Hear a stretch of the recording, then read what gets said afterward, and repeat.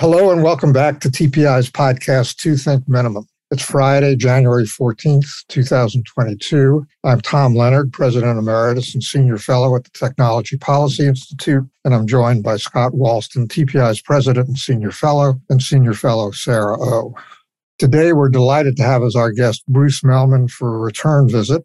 Bruce is the founding partner of Mehlman, Castanetti, Rosen & Thomas, one of Washington's premier lobbying and government relations firms. Bruce has over 2 decades experience in public policy, business, and the law, helping leaders and organizations understand and anticipate and navigate political risk. He is a highly sought-after speaker on policy and political trends. His slide decks analyzing major issues and trends are consistently picked up by national news media and eagerly consumed by tens of thousands of readers around the world, including us. Among his many previous positions, he was Assistant Secretary of Commerce for Technology Policy in the George Bush administration. Welcome back to Two Think Minimum, Bruce. It's great to be back with you, although it was more fun in person, Tom. It was. I can hardly even remember those days when we did it in person. Well, the subject of your most recent slide deck analysis is anticipating the top 2022 risks in politics and policy. So let's start there. You divide the risks into 4 categories: existential risks, economic risks, political risks, and business risks. And obviously, just given the names, I guess the existential risks are the most important, but abstracting from that point, if you can prioritize them, which do you think are the most important?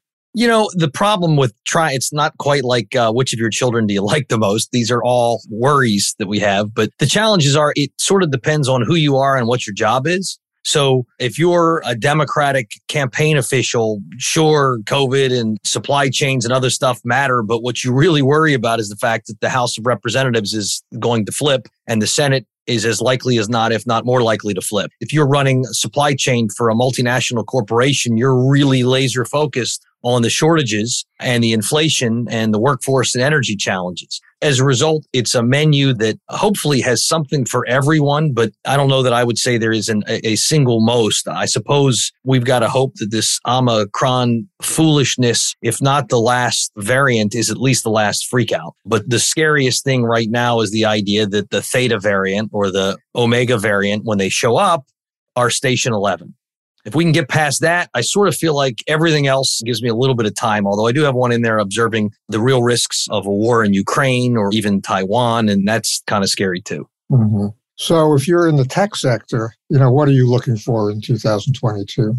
Yeah, so as you and I both know, tech sector is a really broad category. Right. And if I'm one of the really big platforms, I am maybe so busy counting my stock wealth that I'm not worried about anything. But we're seeing around the world in the federal, at Congress, bipartisan, all the federal agencies, a lot of U.S. states, the EU, China, India, Australia, all around the world, there's the sense that the big tech platforms are too big and too powerful and insufficiently accountable. So those guys have a bit of a wagon circle. A lot of policymakers don't understand that even those giant guys are always scared to death at that there's going to be a faster gun who shows up and turns them into AOL or Yahoo or BlackBerry, all of whom were once upon a time thought to be dominant and kind of forever ensconced as the big top folks. Right. A whole lot of the tech people that I deal with are really concerned about supply chains. In the short term, there's some shortages that are problematic as a result both of COVID and of policies. They worry about what this means in the medium term with respect to inflation and economic nationalism rising. But then in the long term, with respect to the fact that what used to be tailwinds for global supply chains increasingly are headwinds. So, as you say, there's this almost unprecedented level of antagonism towards the big tech platforms. But it's unclear to me, when I think about it, it's unclear to me exactly what's going to come of it, how much is going to come of it. Obviously, there's lots of talk about, antitrust cases and regulation and all of that. But at the end of the day, what do you think is going to come of it all? I try to, when I'm either confused or depressed, I try to read a lot. You look back in history, and I think what you can find is it's not like these big tech platforms don't have precedents. If you go back in the Gilded Age, whether it was the new steel makers or the oil companies or transportation type companies, you had extraordinary amounts of innovation changing how Americans in the late 1800s and the early 1900s worked, lived, played, and learned. And what happened is there were broad reforms. And so, for example, you look at Rockefeller or Carnegie, the Bezos and Google guys of their day, they invented antitrust law to better protect consumers and competition in the very late 1800s. And I think 1913 or 1914 was the second big one. Likewise, there was no Food and Drug Act until the Progressive Era. It feels to me that we are at a period of maybe a decade with policymakers getting their hands around understanding how the world is changing and then deciding either how to ensure better diffusion of amazing innovations so they're available for all Americans. Look what we're doing with broadband infrastructure right now, for example, and or a recognition that these new technologies have become too systemically important to leave entirely without gatekeepers. And in my mind, I think of crypto right there, where you just can't simply say, well, there's a new way to get paid for ransomware and arms sales, and there's just nothing anybody can do. Throw up your hands. Oh, well, that's just not how that ends. So that's actually kind of an optimistic view over the long run, because you're comparing it to what happened in the past, and you're sort of, or maybe I'm just hearing this, that they'll take time and, over a decade or two, we'll come to answers that are more or less the right ones. Is that really the direction you see things happening right now? It is, Scott, but I'm also taking a pretty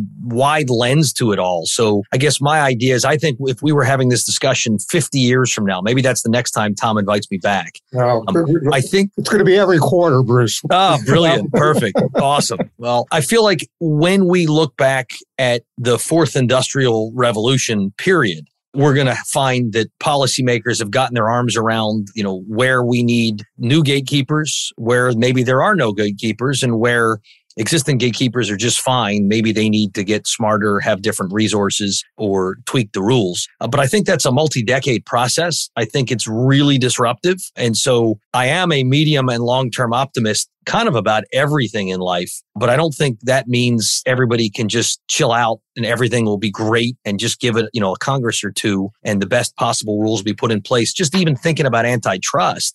I think it was 1895 maybe, and then 1914 or 1913, and then you went through a period after the Wilson administration where things sort of slowed down, and then they really put their foot on the gas with FDR and the New Deal. And so some folks might say it took about 50 years to kind of get to a new normal. And then if you guys ever had Matt Stoller on, who is, I don't agree with him on a lot of stuff, but he's fascinating. He is a really interesting guy that, just in the interest of lively debate you ought to have on. He'd tell you with Bork and the Chicago rules, he thinks that somebody turned off the switch with antitrust. I'm not sure I totally agree with that. I think technology evolved in a way that ought to make folks concerned about competition go back to some first principles and assess what to reinvent and what is fine.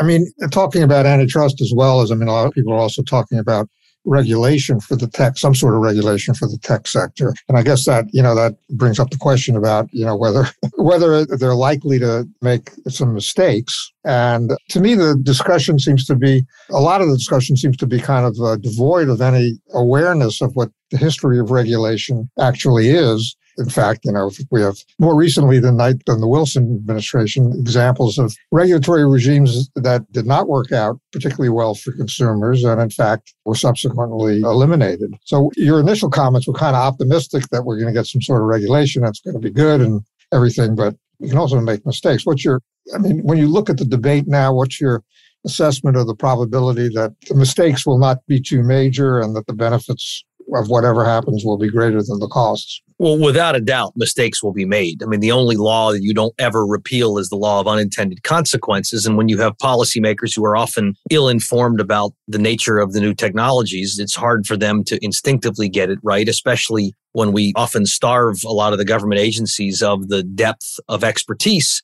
that might help them stay abreast and really think it through. That said, look, we're going to overregulate some stuff. We will and probably have been under-regulating other things. A lot of folks make pretty compelling cases that the old Washington consensus, starting with at least Bill Clinton, arguably H.W. Bush, is, that the more we engage with China, the better everyone will be. That was the, bipartisan Washington consensus. And if you didn't agree with that, you were a fuddy-duddy and you just didn't get, the new world and the end of history with Francis Fukuyama. And turns out it didn't quite work out that way. It turns out that they could get rich and powerful in China without necessarily losing the authoritarian streak. If anything, they've kind of come up with a way to play the rules and to play us. in my mind, it doesn't mean it's time to go to a new full-on Cold War. It means let's take a look at the post-U.S. Soviet Cold War hyperglobalization, figure out what's still working well and what's not working well, and make some intelligent course adjustments, and we'll get it right. I feel the same way about a lot of technology. There are ways in which social media is awesome. There are ways in which it's truly the Wild West.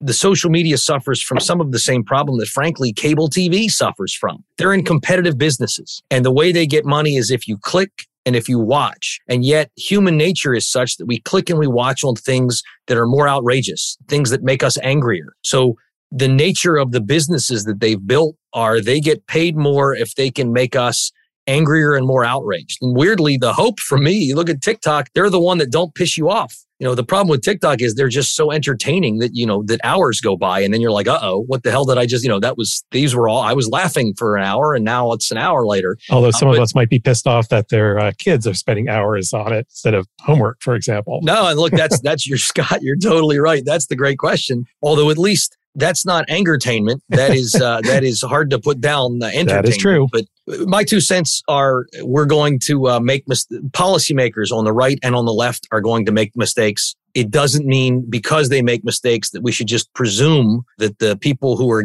becoming billionaires off this stuff have our best interests in heart. At the end of the day, you need policymakers, you need regulators, you need people like you guys. You need smart think tanks that take a critical look at everybody. Looking ahead, there's been talk lately about rising interest rates because inflation is so high, so the Fed will start increasing rates. And that actually puts pressure on the tech companies because their valuations go down. Inflation at higher interest rates, the low interest rate environment has helped tech a lot and maybe caused a bubble in the market. But what do you see coming forward in 2022? Fiscal policy, monetary policy, inflation, these are kind of like throwbacks to the 70s and 80s. Yeah, you're right, Sarah. A lot of people think that there's a lot of parallels with the 70s. I guess I'd start with the humility of observing that I have correctly called 10 of the last 2 recessions. So I'm always convinced that... But they used to say that about John Kenneth Galbraith. Well, I've been worried about, America has the deficits are too big and there's too much debt. And, and it felt like QE infinity couldn't possibly last. And I would note there are Nobel Prize winners on both sides of the debate. And I am decidedly not. In fact, I took Econ 101 and 102 in college, got B's and decided I'm going to stick to history where I could write a paper and get an A. And otherwise it wouldn't slow down my social schedule. So with that, as a good reason for folks to use this as a moment for a bathroom break, it sure looks to me that it's more than transitory. The core of what's going on right now are shortages that are both pandemic shock sparked, but are bigger. They're also policy induced. And so with respect to labor, Democratic governors have said, let's pay people not to work if they're scared of the virus. Republican governors have said, let's pay people not to work if they're scared of the vaccine. With the level of wealth where it is, we've had an acceleration of retirement and suddenly there is a workforce shortage right now. That often self-perpetuates. We're seeing wages go up, which is good, but we're seeing prices go up faster, which is bad. You then take a look at energy. Energy policy, especially in the West, so the US and the EU, has really prioritized decarbonization. So we've seen underinvestment in traditional fossil fuels. Well, that's good on a medium and long-term look at decarbonizing, but it's bad if, the wind's not blowing in Europe and suddenly they're not getting the kind of wind power that they were expecting to get. So suddenly Putin gets to set the price of natural gases and that's really problematic. There again, I don't see that flipping a switch and everything getting back to where you maybe want it to be. Same with semiconductors, where some of that is as a result of the short-term shock of all the demand that was services becoming goods, all goods these days having chips and everybody wanting smart stuff, the digital transformation happening faster, fine. That put a short-term hit on it. But there's also the ongoing trade wars where if you really wanted to solve semiconductors, you would want more production of the legacy nodes out of Chinese factories just for purposes of satisfying cars that need legacy chips. But that's not really where the trade wars are going. So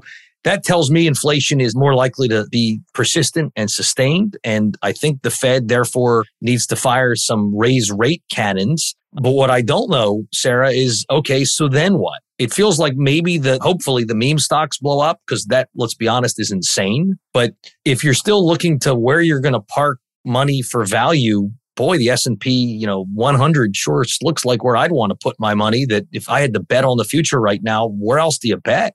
So let me ask a similar question or similar issues on a more prosaic topic. With the labor shortages and supply chain constraints, do you find people and clients who are thinking about future campaigns or other issues, are they concerned about how those will affect the way the infrastructure plan, for example, plays out? I mean, if there's no labor, who's going to be building the new roads and more broadband? Where is the cement going to come from? Where is and the semiconductors for this kind of build out? Do they think that it's going to be an issue, either depending on which side you're on, whether it was a huge success or a failure as a result? Or are they not thinking that way? I'm not sure I have folks who automatically marry infrastructure build out and workforce per se.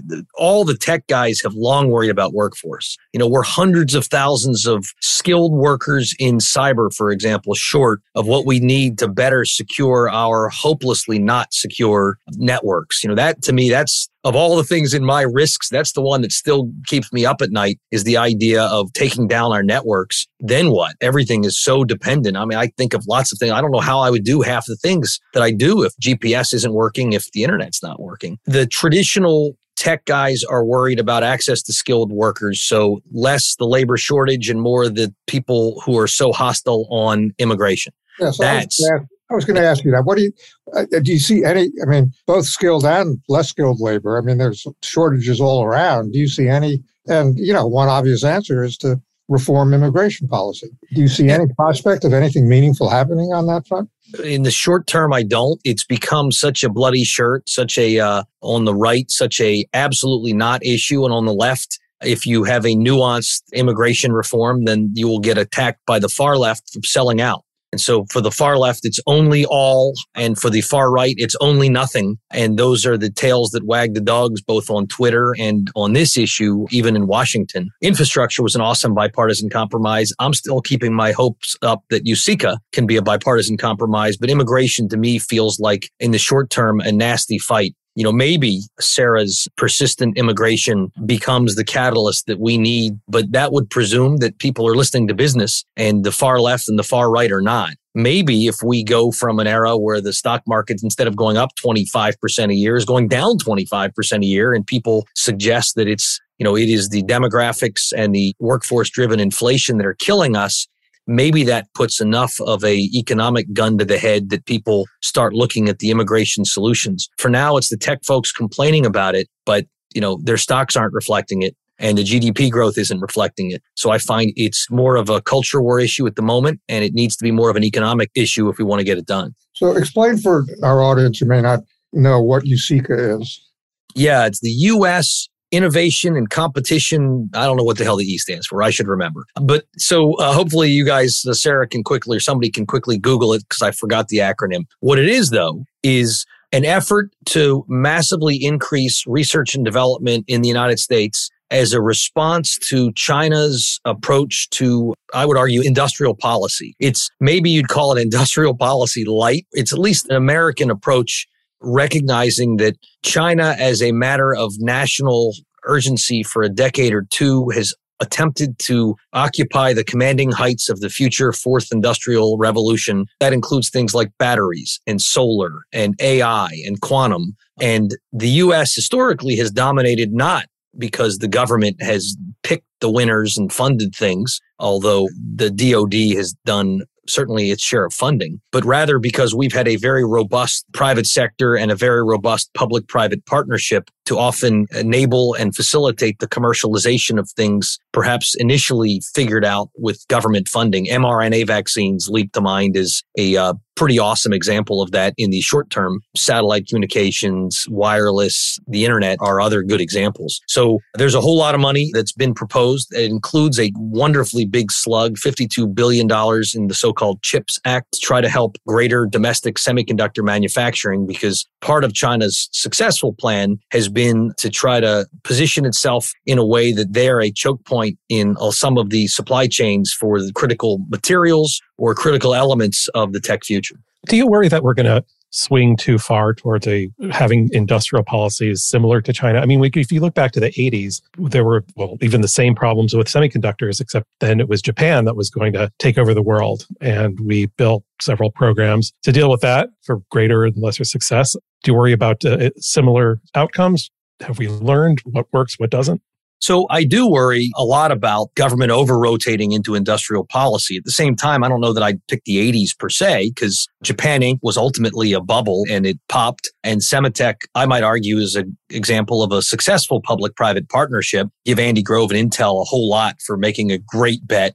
Micron as well, in running a really smart and effective company. And in semiconductor innovation, we continue, I might argue, to reap the benefits of some of that public-private partnership. It's against American DNA it feels like to go so far into the government's going to pick the winners and that's that. So I start a little bit less worried that we're changing everything. If the US government's going to put more money into research, I tend to think that's almost always a positive thing because the fruits of it have flowed downhill. I start getting worried when there are efforts to then tie to, say, government ownership of the fruits of whatever is developed over time. I mean, to me, the taxpayer return, as often as not, are jobs and are the greatest GDP in the world and our robust infrastructure and our mRNA and the ability of national labs to help solve our national and our global problem. So, you mentioned the mRNAs, and they were a result, or at least speeded up a lot by Operation Warp Speed. They knew they were going to be getting a lot of money for this, and that was one new way of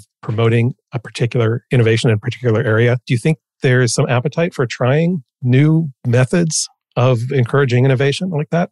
I do. Although what's interesting, I think if this history of mRNA, it was a DARPA spend.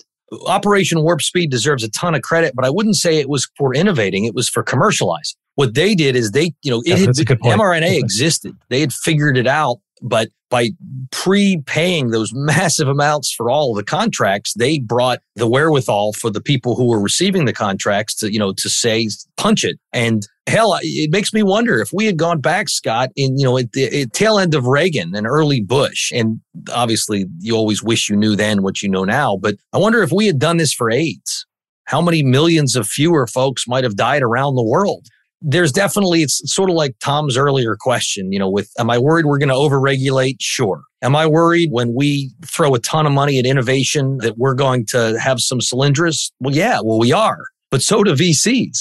And the flip side is look at the price of solar over the last decade. It's just fallen 90%. So I'm personally ready to overspend on some research initiatives that maybe prove fruitless. My bigger fear is that both on the right and on the left, people trying to score political points lead to a level of caution that we don't make big, bold bets, that we don't accelerate the innovation, that we're too worried. One of the things you guys probably know, and you probably had people on the podcast, universities sometimes get so worried that they're not going to benefit from innovations that happen in the universities that they make it harder to commercialize than they should. And one of the reasons Stanford dominates is because Stanford took the approach of let's just commercialize it, not worry that people might call us suckers for missing out on every dollar we could have squeezed out. I'd rather be Stanford than a university that maybe monetizes or captures a greater share of monetization, but it's a much, much, much smaller pie.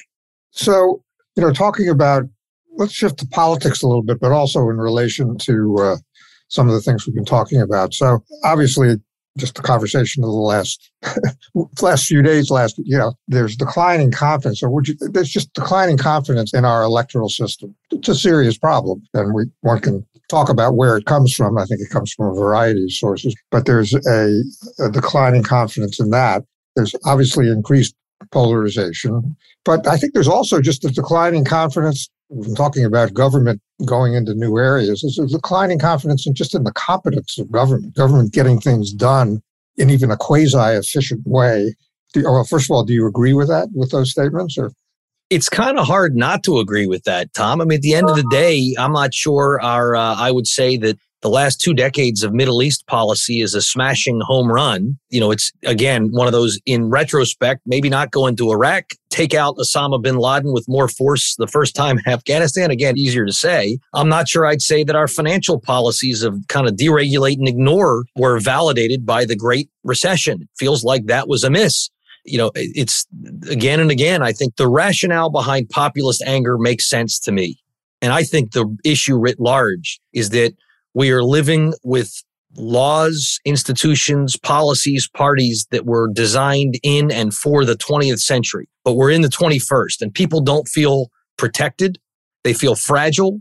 They don't feel like they've got control. So they're voting for populists, not just here, although you got Bernie and Trump as offerings here, but Bolsonaro in Brazil, AMLO in Mexico, Modi in India, Boris Johnson and the Brexiteers in the UK. And whether it's the Gilded Age or otherwise, this is neither unique to the United States, new as a result of just Donald Trump. It's a global phenomenon because the operating system is 20th century and the reality is 21st. Do you think it's largely resentment of the billionaires, or is that the major source of the populist? So I don't know for some, it's the billionaires. For others, it's a broader, the big global elite have rigged the game in the minds of so many folks. For the left of center, it's the billionaires, but for the right of center, it's the media, or it's kind of big tech or the Davos set. And I think there is a sense that, trade, ultimately free trade raises GDP, but not evenly for everybody. Right now, McKinsey Global Institute says we're living in a superstar economy. If you have better education, better skills, access to capital, you live in one of the right power cities, you are killing it right now. But for a whole lot of folks, the factory left town, there's an opioid epidemic in its wake. I think if you boil it down, the inequality is the symptom, and the culprit in the minds of those looking to populist champions is the big global elite rigged the game in finance, rigged the game in trade, rigged the game in tech. And unless and until there's the sense that we're dealing more people in with a more inclusive approach to growth, we're going to keep having people with torches and pitchforks. And it seems like everything about COVID goes the opposite direction towards more inequality. Yeah, it does seem like, certainly it's helping those of us who can do our jobs on Zoom. For sure. Right. It's helping people who already had assets, because the Fed's prime directive for several decades now has been don't let asset bubbles go away, or, reflate them pretty quickly. So I think you're right about that, Scott. That said, again, optimist that I am, poverty in America is down. Wages have risen the fastest for those at the bottom 25%. I mean, there are some hopeful, it's as between where I thought things were going to go when this all started and where things have gone. I'm actually kind of thrilled. I didn't think we'd get a vaccine for a new disease faster than the historic record 4 years. We got one in less than 1 year. Yeah. It's been made available to everybody. I was really worried we were about to hit a new Great Depression, or at least a new Great Recession. My 401k is looking like I actually have any idea what I'm doing. Well, let me get back to the question of where I was going, the question of government competence, I guess. We're spending massive amounts of money, and a good portion of it is going through your old agency, the Department of Commerce. So the Department of Commerce has, I guess, we're spending 60 some odd billion dollars on broadband, most of which is going through the Department of Commerce. We've never spent that amount of money on, but we spent still large sums of money in the past, and nobody's entirely can figure out where it went. So what do you think are the prospects of us getting our money's worth, or something close to our money's worth, this time around? Look, I am hopeful that this will be smart investments. As for getting the money's worth, I always chuckle when I read that they can't audit the Defense Department. Like, nobody has their arms around that 700 to 800 billion a year. So are we getting our money's worth? Like, I don't know. I guess my metric for that is we haven't been invaded by the Russians yet. So mission accomplished. I think, as with all government programs, Alan Davidson's leadership, who is the new NTIA director of broadband grants, there are going to be some that are spectacular successes. Some that help accelerate trends that might have pre-existed, but I'm glad they get accelerated. There's probably going to be some that don't do a whole lot, but maybe don't cause harm. And then there are going to be some examples where I'm like, how did that joke of a fly-by-night company pretending that they are meritorious get funded to do something? Or how did that profitable company get funded to do something they were already going to do? The challenge is, I've never seen a VC only invest in things that are going to be home runs. And just like I've never seen, a broad brush government initiative only get the high ROI. And as per Scott's question, I'd rather see the government take we really want to close the digital divide and it will be good, bad, and ugly, as opposed to it's so important that none of these prove to be failures that we add all of this red tape and all of this slowdown. we've seen the failure of getting broadband to everybody. Let's just get on with it. And we'll worry about the few mistakes that are made, I think, afterward. But why do you think, I mean, not to press the point too much, and not just in the DoD, why do you think that there's so little evaluation and accountability with government programs, not just broadband, other things? I mean, we just passed $1.9 trillion of COVID Act, and did they retrofit the ventilation systems in the schools? Apparently not. Did they, what did they do with all that money? I mean, nobody seems to be, and they don't seem to really be gathering the data that would allow you to do any of that. Well, first, what did they do with the $1.9 trillion? Based upon my last purchase of Abbott Binax tests, I think they just bought like 11 Binax tests because the price of those things and the N95 masks are crazy. I sort of feel like the premise of the question, Tom, is a little bit unfair. I think those who think government programs are always mistaken and always fail and never show a return, I just don't think that's fair. I think the history of DARPA is the history of some really dumb, horrible misbets, the history of some things that we kind of wish that they hadn't come up with, like napalm, and then the internet, and then some extraordinary things in robotics and machine learning. And it's, to me, if anything, while I'm all for, greater accountability, I worry that accountability is at least as often used for purposes of scoring political points and trying to dunk on your opposition and winning the next election as it is for encouraging better bets and more boldness in government investments. I like research bets, but research bets miss a lot. And they go to professors who maybe, aren't woke, or maybe are too woke, or there are lots of reasons to object to them. Not to say I don't want to cut the overall spend of the government as a taxpayer. I'm sure there's a whole lot of programs that are decades past their prime. And it's not a lack of transparency. It's a lack of, we don't really need to keep funding that. But, the problem isn't that we don't know where the dollars went. The problem is that the people who are getting the dollars know exactly where they go. That's true. They are effectively blocking a government from being smarter. Look at defense. How many programs are we still buying because the members of Congress who have the jobs in their district demand that we buy them when defense says we don't need those? We're running a little short of time, but I wanted to get back to something that it's obviously it's a major issue, perhaps the major foreign policy issue that we touched on a little bit earlier, but which is China. What should our posture be? Obviously, there are the military issues. I don't necessarily want to get into that, but in terms of our economic relations with China, what should our posture be? I mean, we talked about not being dependent on them for various goods and competing with them, but yeah, so to me, first, let's run faster. So that means the type of research funding that's in USICA is smart. Let's crank up our research efforts to 11 because historically that's allowed us to be very strong and dominant. As we talked about, let's get our head out of our ass on immigration.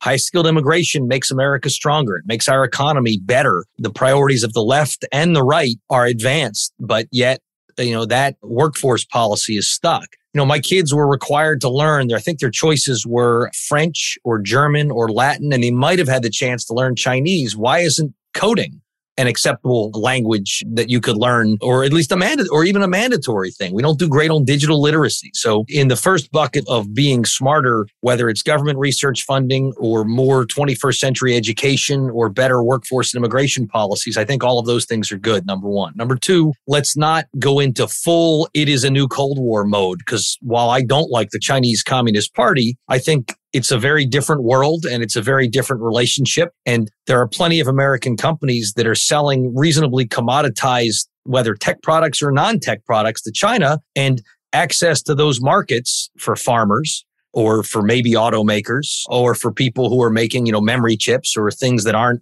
advancing their state of the art. That's good. It's good for American innovation. It's good for American jobs. It's good for American leadership. So let's not get into a straight up no more Chinese restaurants. We can interface with those guys. But then third, let's be smarter. Let's be honest. Everything that's been in place the last 20 years isn't working the way we want it to work. And this leader is not Deng Xiaoping. It's, we got a different The chessboard is moved from where it was before. We've got to be smart about export controls and about import restrictions and about, how we make sure that China's not using big checks funded through pretend venture funds to access American technology, where university professors think that their ship came in. And in reality, it's exports, it's transferring technology through the back door. And so there are things that we can be smarter about too. Again, I'm hopeful we'll get it right. America tends to have red scares. This is the fourth by my count where we get really worried about communism. Sometimes that motivates us to be smarter. Sometimes that leads to overexuberance and we're hurting ourselves.